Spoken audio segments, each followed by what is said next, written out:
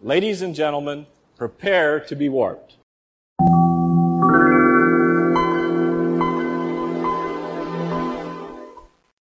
Welcome to Tech Tales. I'm Corbin Davenport. And I'm Cody Toombs. And today we're continuing our series on OS/2, which was the modern operating system that Microsoft and IBM worked on, and then Microsoft quit, and IBM kept going for longer than it probably should have. They lost a bet. It was a dare. In the last episode, we talked about how IBM and Microsoft teamed up in 1985 to develop a new operating system for the IBM PC family of computers. The goal was to create a DOS system that could multitask, so something you could run multiple DOS apps at once with. And the goal was to have it replace both DOS, which was the main system on these computers at the time, and Microsoft Windows. In December of 1987, the first version of this new system came out. It was called Operating System 2, or OS/2 for short. It had multitasking, it had modern APIs, it could utilize more memory on a computer than DOS could at the time, so it was more future-proof. And it had great backwards compatibility with DOS.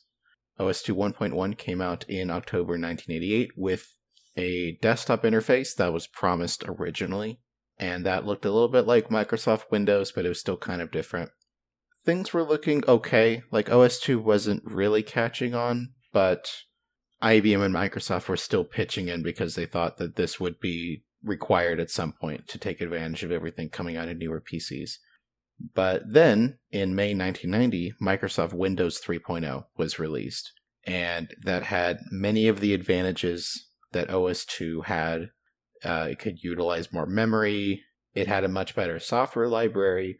Microsoft had deals with a lot of computer makers to include Windows with their computers. So Microsoft kind of questioned, why did it need to keep working on OS/2? A question many other people have asked as well. So we're going to pick up from there in July of 1991, when Microsoft finally confirmed that it was done working with IBM on OS/2.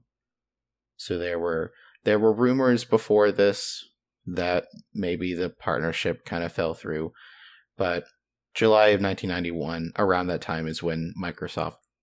So at this time, Microsoft was mainly working on what was planned as OS/2 3.0, and that was this new portable version that was designed to run on different types of computer processors. And Microsoft took that code that they were working on and continued to work on it, but as a Windows product, and that's what eventually became Windows NT, which powered a lot of servers and workstations in the 90s, and eventually became the base for all Windows versions, starting with Windows XP. Even when they turned it into Windows NT, they dropped support for OS/2 software. They didn't think that was important. So I've got a snippet of a New York Times article by Andrew Pollock for you to read. Alrighty. Quoting Steve Ballmer, Microsoft's Senior Vice President of System Software, "We do not see a technical discontinuity over the next 4 to 5 years. We think we can evolve Windows." Microsoft officials seem clearly stung by IBM's recent attempts to form alliances with Microsoft rivals, like Apple Computer Incorporated and Novell. Mr. Ballmer said all of these alliances were confusing and presented no clear picture of IBM's strategy. "I can't tell you what IBM's strategy is," Mr. Ballmer said, "but I do know it's not working together with us. It's to our benefit because their customers can't understand it either." Oof, harsh. Boom, roasted. That is legitimately very harsh at this point in history. Mr. Ballmer said IBM's agreement to work on a new operating system with Apple computers seemed to suggest that OS/2 was, quote, a dead end. Microsoft executives pulled few punches in describing the company's dispute with IBM. To refute IBM's contention that OS/2 is more stable than Windows, Mr. Ballmer demonstrated several ways he could, quote, crash or stall a computer running OS/2. Yeah, so Microsoft was very done with IBM. This was not an amicable breakup. No. They were not afraid to put IBM on blast, as the kids say. It's when the infighting spills over. This is when two sides have finally reached their ultimate breaking point, when they no longer place civil in the public eye. And that article was from July of 1991. And legal disputes between Microsoft and IBM keep going until 1992. So this takes a while to fully resolve. So that was in July of 1991. In March of 1992, IBM releases OS2 2.0. This is probably the biggest release OS2 ever gets. At least from a technical standpoint, it's a huge upgrade. IBM markets this as a better DOS than DOS and a better Windows than Windows. And for once, that's not actually empty marketing. It is kind of true. Starting with this release, OS2 could now run 32-bit software. The whole system itself was not 32-bit. There were still big chunks of it that were 16-bit for compatibility reasons and time and everything else. But software could use a 32-bit memory bus, so they could use more resources available on the computer. Another big upgrade was that OS2 could run multiple DOS applications at once. The DOS compatibility layer in OS2 was a little bit better than what Windows had.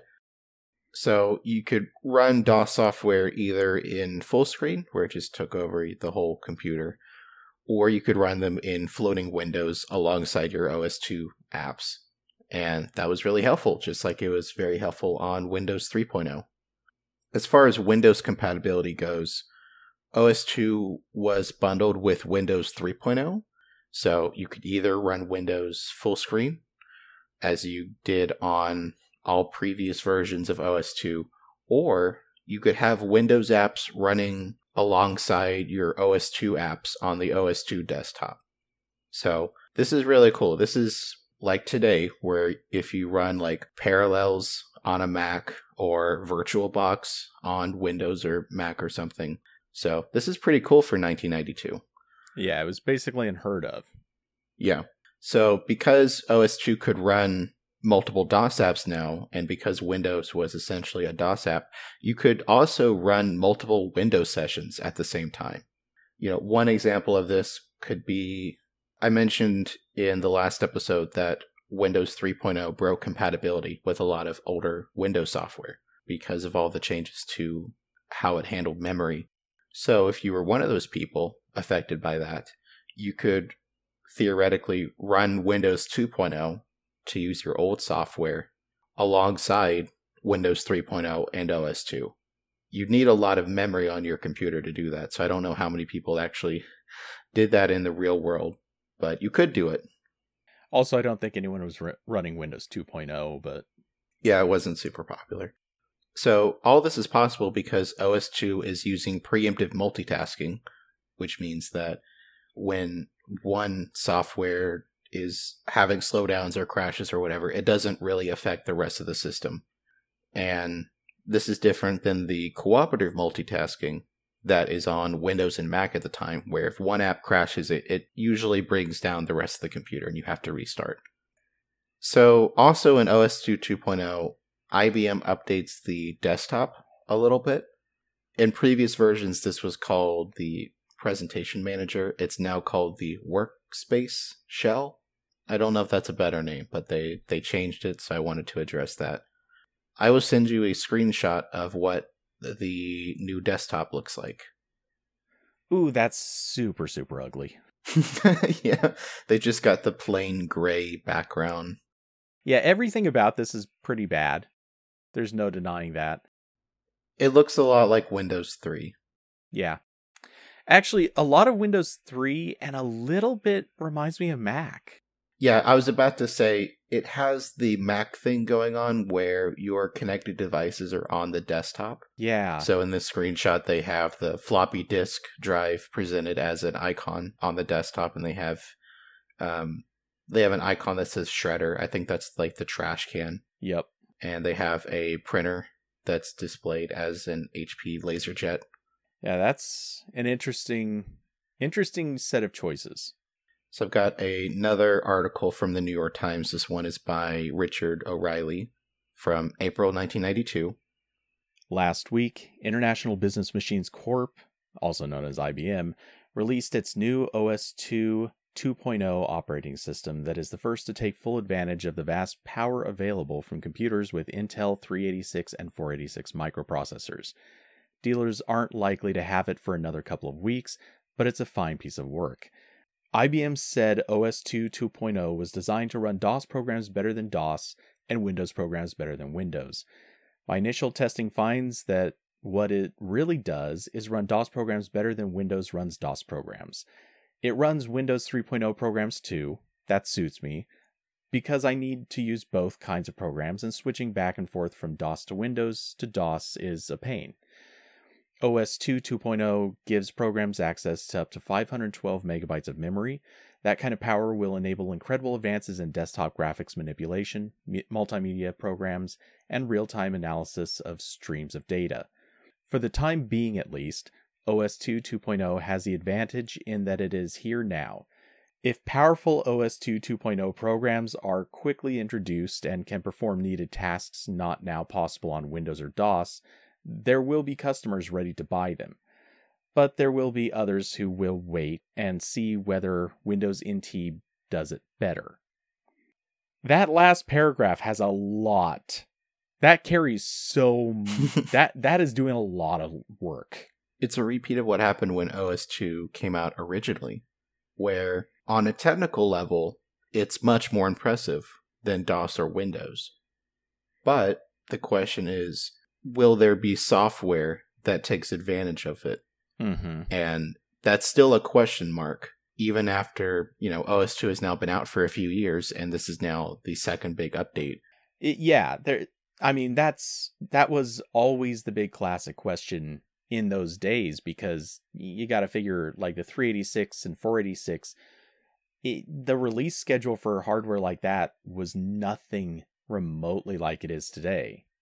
Today, new chips are literally on like yearly or 18-month schedules, whereas back then, the 386, I think the 386 was technically the current thing for like, 3 years?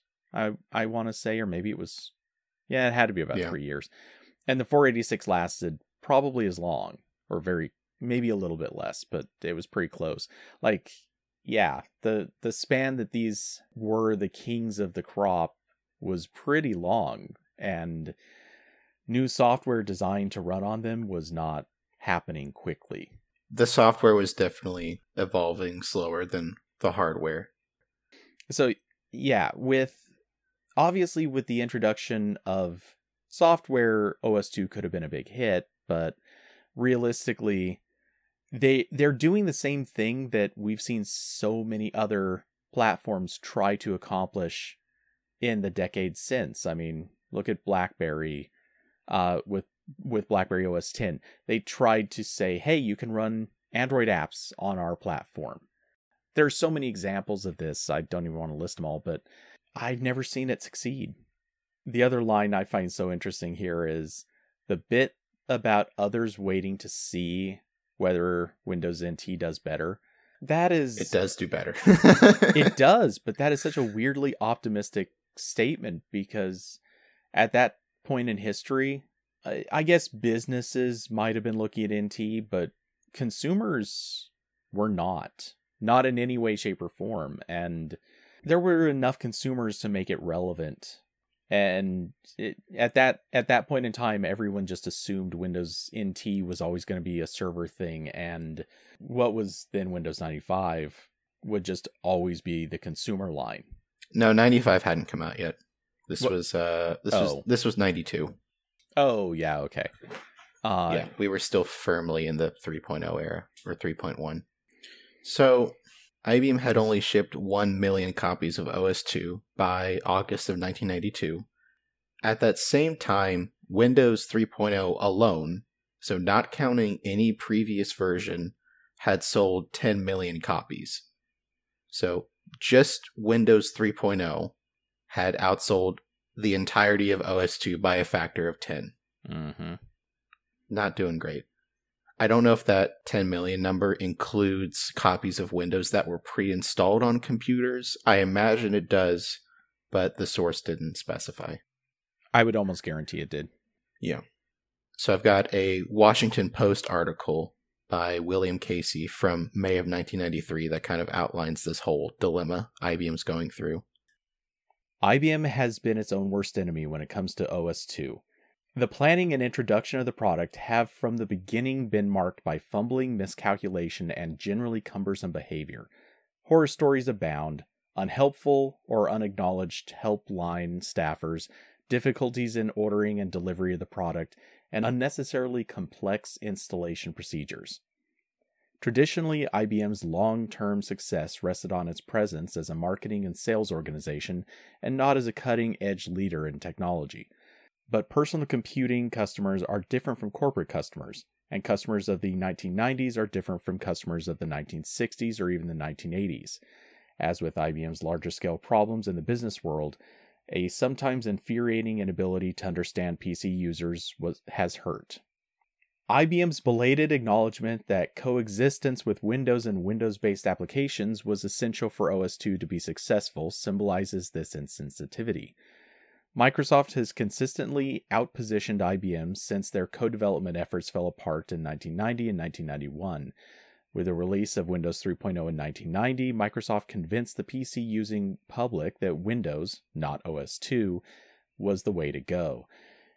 It was a psychological achievement of the first order to create demand for applications running in an operating environment that, as competent as its graphics presentation and as much of an engineering marvel as its construction on DOS are, is inferior to OS/2 in virtually all important respects. Nonetheless, Microsoft's marketing has been so effective that it has persuaded customers and, critically, most independent software suppliers that Windows is the environment of the future. Software companies that committed early to porting their wares to OS/2 found themselves backpedaling and shifting resources to develop Windows versions. Even today, many individual users do not believe they need the features offered by OS/2 or that they would benefit greatly from them. Yeah, so again, just someone from the time summing up what's going on, where people don't really know if they need it. Microsoft is doing a great job of convincing everyone that Windows is better, even when on a technical level it's not. Maybe the main takeaway from this is just IBM's not good at marketing at this time. IBM stopped being good at marketing several years before this and never got good again. They're really struggling with marketing, and that's the main thing they try to change after this point, because OS/2 3.0 comes out in 1994, which is the first version that gets called OS/2 Warp. And this is the start of a huge marketing campaign from IBM to really push OS/2 as like this really good piece of software that everyone should be using. I'm not going to lie, I'm really happy that we're to this point in the story because instinctively, every time I say OS/2, I just want to say Warp at the end of it. It is just hardwired into my brain. Yeah, OS/2, not a good name. OS/2 Warp, that sounds cool. Yeah, it's just a fun name, and it makes you feel cool using it. So before we talk about what's different with OS/2 Warp, we've got to talk about the name. Supposedly, before OS/2 Warp, IBM was already using Star Trek references as code names for new versions of OS/2. So they called one version Borg, they called another version Ferengi, they called another version Klingon. And internally, IBM was calling version 3.0 Warp, which is a reference to the Warp engine in the Star Trek shows and films. IBM was kind of trying to figure out what to brand OS/2 3.0 as, because again, like, their main failure here is marketing. They're trying to do a good job, and they just kind of like the Warp name, so they just keep it. I mean, this is a good idea. Look at how well it worked for Google. Yeah, so they just keep the name they've been using internally, and they decide to sell it as OS/2 Warp. Early on, they really go in deep with the Star Trek tie-ins. I would love to know how much of this was officially sanctioned by Paramount. I don't know how much of this they were okay with. I would imagine Paramount did not know. I was going to mention this later, but there was a book that mentioned that IBM was planning a lot of Star Trek marketing for OS2 3.0, but Paramount Studios apparently wasn't happy that they had already been using Star Trek specific names before this. Like, they couldn't really sue IBM for using Warp because that's just a name. Like, that already existed. A common use word, yeah. Yeah, but they were already using Borg, they were using Klingon, so they weren't happy, and they supposedly sent a very strongly worded letter to IBM. But early on, they were leaning very heavy into that. So IBM rented a hall in New York City for the OS2 launch event, and they were going to try to get Patrick Stewart to be there, which, you know, at the time he was Captain Jean-Luc Picard of the Starship Enterprise.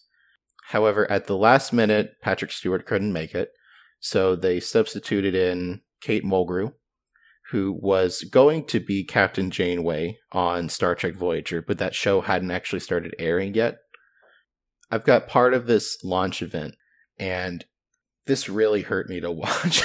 I don't know, maybe it hurts me to watch because I really like Kate Mulgrew in Star Trek Voyager. I think she's a good actor, and they just get her to say like the most mind-numbing PR speak here.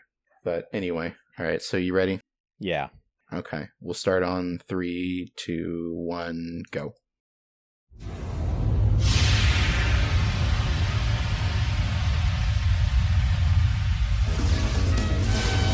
Ladies and gentlemen, from the Starship Voyager, please welcome the newest generation of Star Trek captains, Ms. Kate Mulgrew.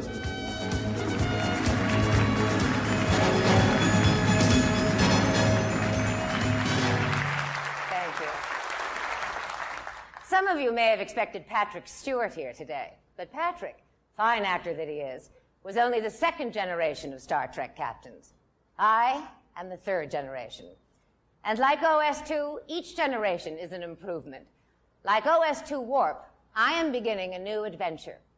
This season, I will star as Captain Kathryn Janeway on the new Star Trek Voyager. The Star Trek adventure has been part of the American and worldwide television culture for 30 years. It's a good feeling to know that this new endeavor is backed by a lot of past experience in the field. New users of OS2 Warp will feel the same way, knowing the years that have gone into refining it. From the start of the Star Trek voyage, an international and intergalactic cast faced danger and mortality with an array of futuristic technical assistance, all with a human touch. Computers that talked, phasers that stunned, not killed, and doctors that cured with tricorders, not scalpels. From what I've seen of OS2 Warp, there are similarities. It's the third generation of award-winning technology with a human touch. Easy installation, one-button access to the internet, free applications, built-in multimedia, and it's a great place to play games.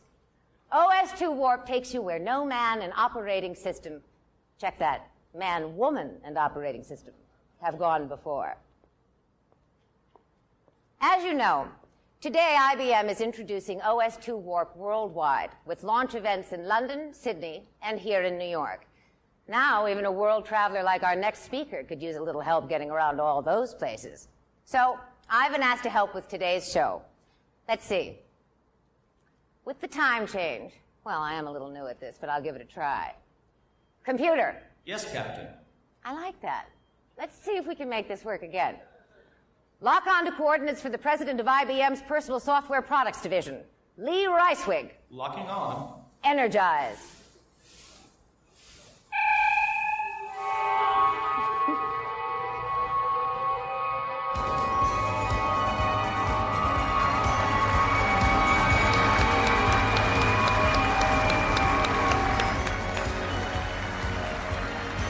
Well, we made it.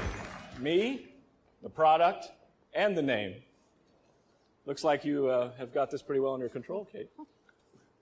So how are things going here in London? No, Lee. This is New York. Oh, geez. And since you're coming from Sydney, you've been halfway around the world, and it's yesterday. Well, that's a great way to travel, but do I still get my frequent flyer miles? We're working on a program, but you'll need 7 light years of travel to earn an upgrade. You know, I know a way you can upgrade your operating system, and you don't have to wait 7 light years. You don't even have to wait 7 months. And it's a 3rd generation, like me, so it must be really good. That's right. It's OS2 Warp, the next generation operating system. So, Lee, why'd you call it OS2 Warp? We all heard it was going to be 2.2, version 3, V3. Boring. You know, a great product deserves a great name. A name that's about the future, about the power to reshape time. Kate, ladies and gentlemen, prepare to be warped. I'm ready. Carry on, Commander. Thanks, Kate.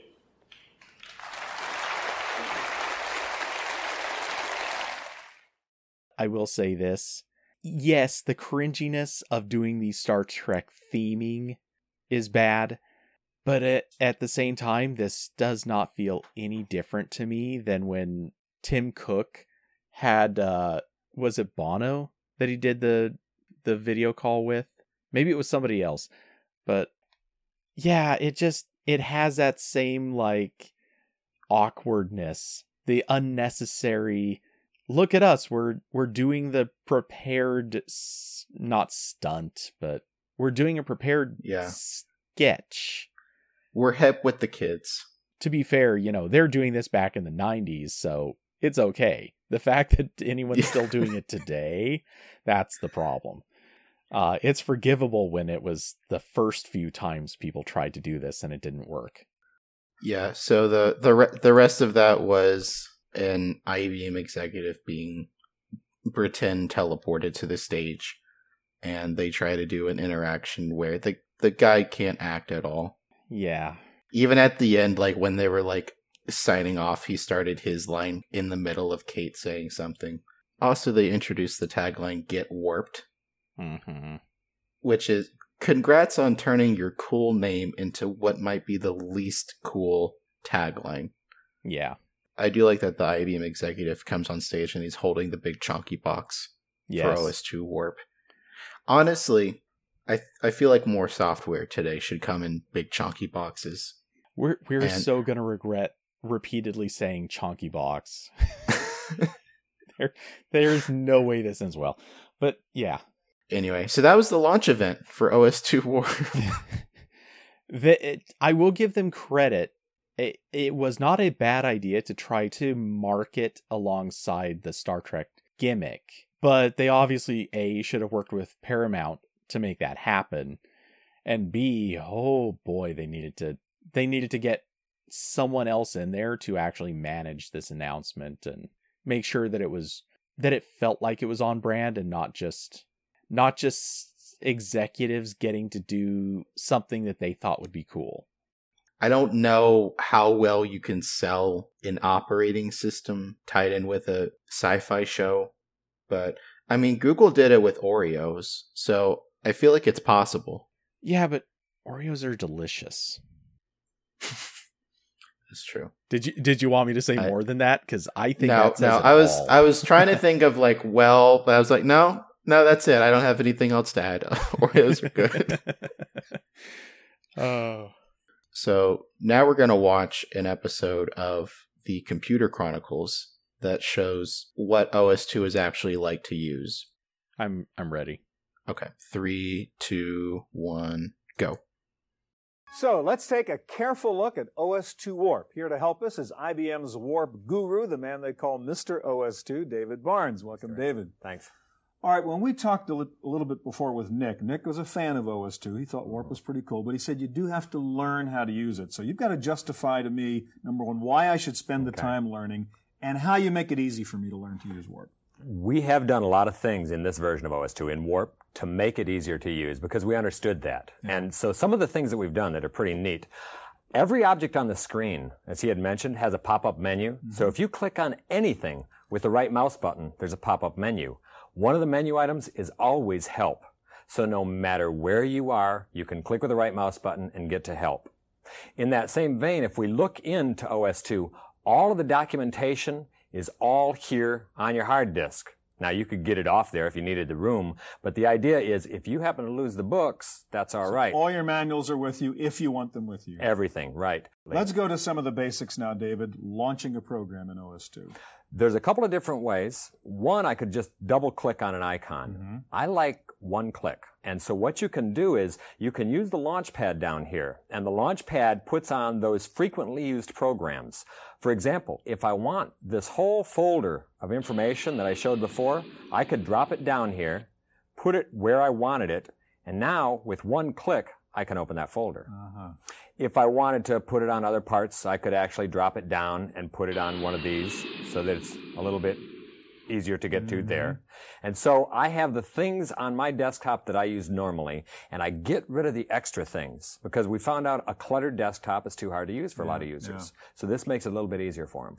All right, now one thing you're doing with Warp, which is kind of nice now, is you are bundling it with something you call the bonus pack. So it comes with a lot of capability built in, not just the operating system and the interface. What's in that bonus pack? Well, before we show the bonus pack, I want you to remember that OS2 runs your DOS programs, and if you have Windows, it runs your Windows programs. And it uses real Windows, so it does it really, really well, right?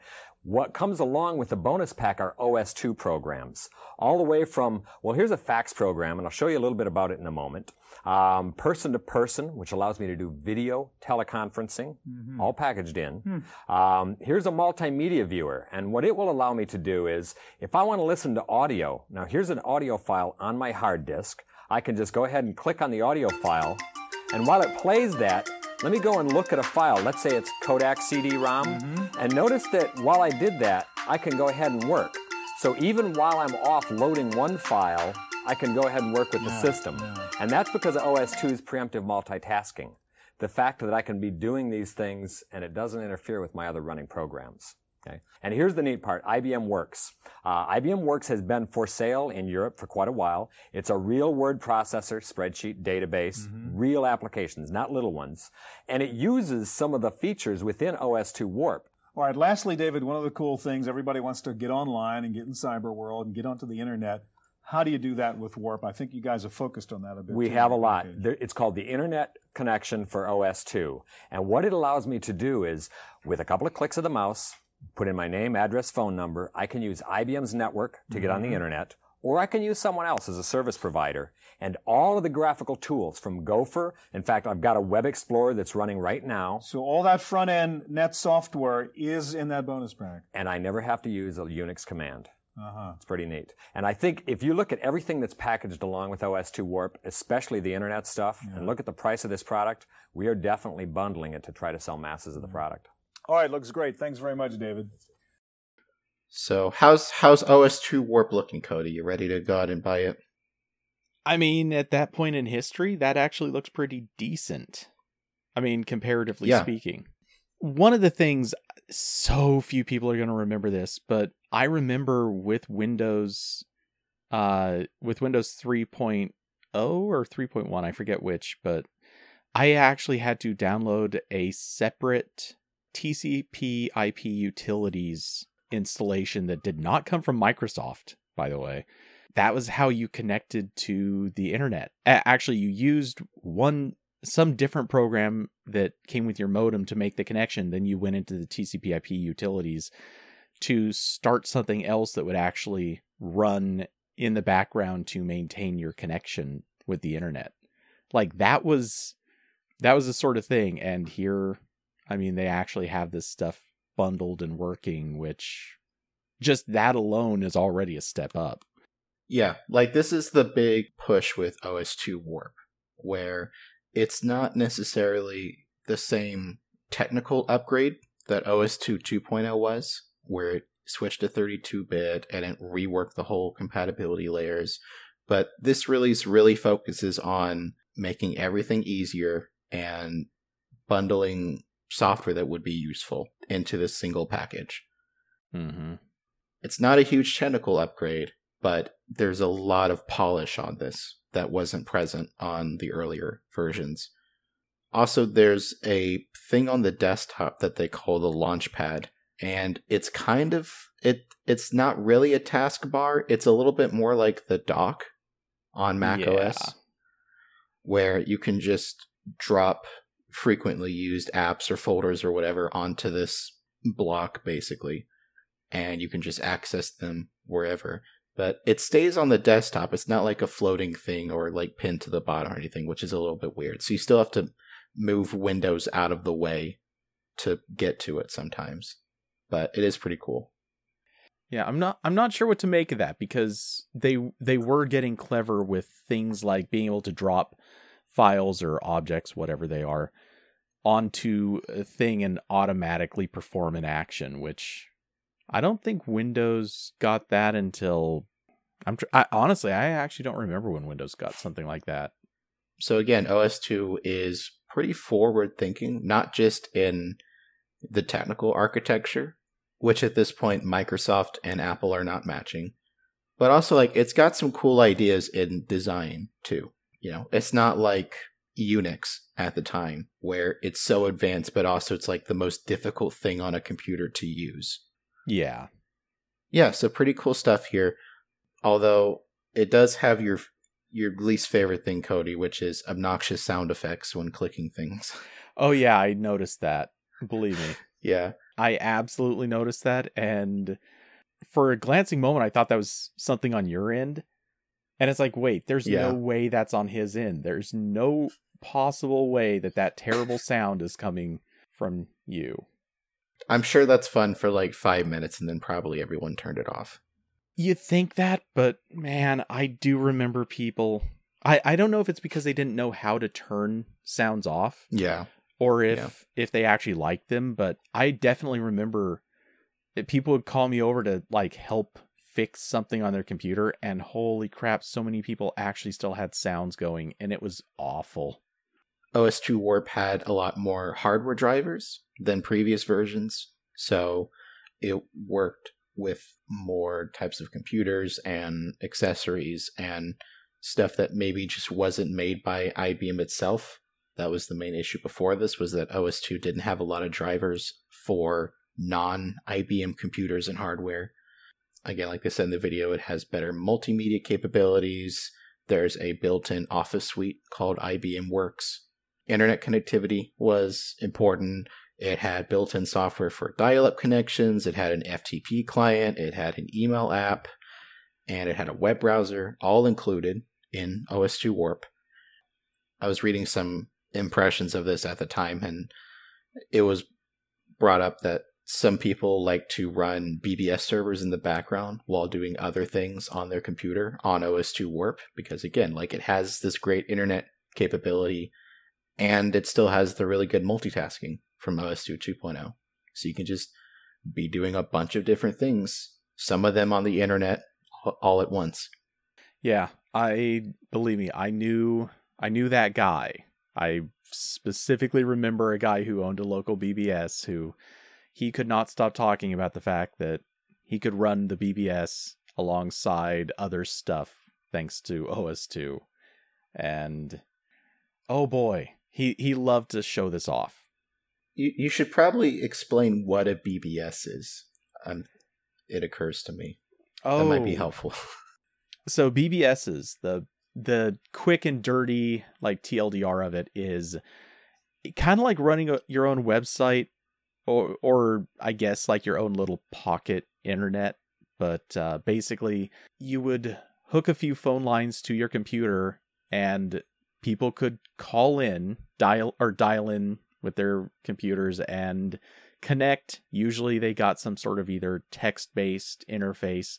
Some BBSs actually supported kind of more of a graphical thing, but yeah, it was the old school version of networking at the time. Typically it was just like one user at a time, maybe two or three. They might have something sort of resembling forums, but usually not very deep. A lot of them had games. It was old.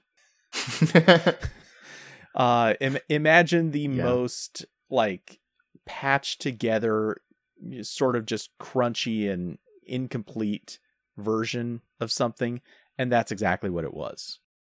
So OS2 Warp comes out as competition is heating up again from Microsoft. So this whole time with OS2 2.0 and OS2 3.0 Warp, Microsoft hasn't shipped a new major update to Windows. They're still on the Windows 3.0 and 3.1 family. Windows 95 had been delayed several times.